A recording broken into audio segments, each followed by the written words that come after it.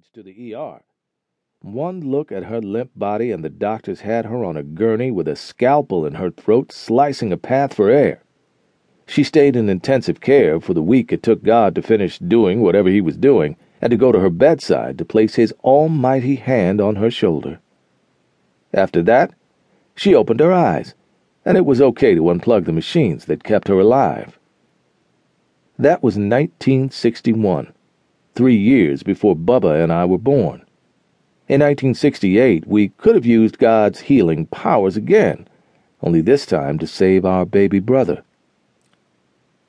The morning our mother left to deliver him, her belly larger, it seemed, than Bubba and me combined, she let us press our ears against her navel to listen to his heart, and we placed our hands on her waist and felt his kick, and we put our lips on her ribs and told him we would see him soon.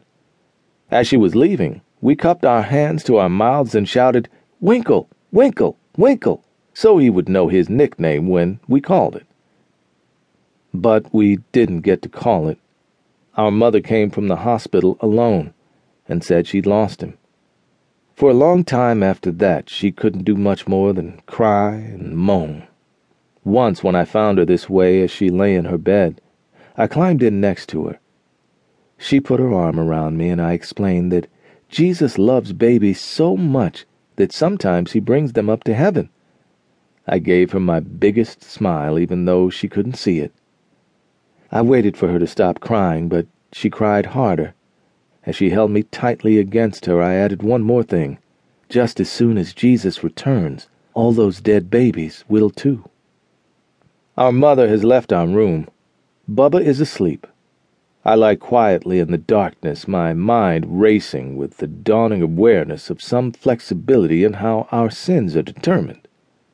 The way you think about a thing, the way you see it, could be what makes it right or wrong.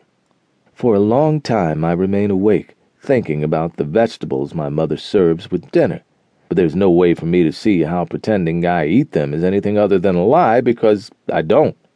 I throw them behind the refrigerator, like Timmy taught me.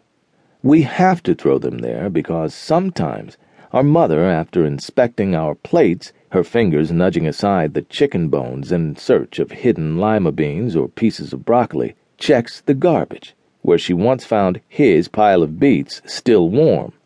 The first few times I did it, I felt guilty, but it helped if I made my bed without being asked, or dried the dishes, or used soap during my bath instead of just dunking the bar in the water. Twice, when I was very young, I drew her a picture.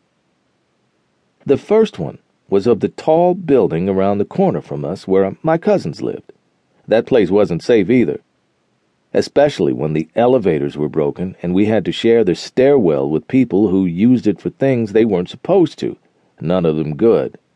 Sometimes, when I imagined Judgment Day, I saw sinners being led from elevators into that stairwell. I'd rather have eaten my vegetables than go in there, but I'd learned that wasn't a deal God was willing to make. The second picture was of a house like the one my father was saving to buy us, putting a little away each month from his salary as a counselor at the Lighthouse for the Blind. When I held it in front of my mother and asked if she liked it, she set her needle and yarn next to her on the couch and said, "Jerry, do you remember what I told you about how Daddy and I see?" I nodded. "Do you?"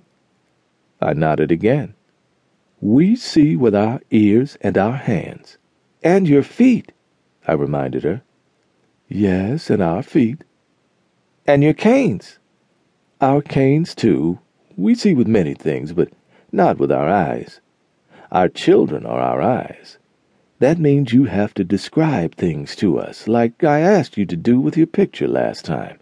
Can you describe this one for me, too?" I lowered it and turned it around. "It's a house," I said. "What color is it?" "Blue." "Is it a big house?" "Yes." "Does it have a chimney?"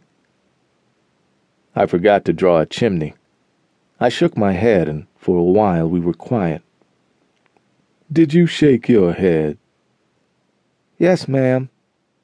"Honey," she said softly, "I've told you that when you want to tell Mommy..."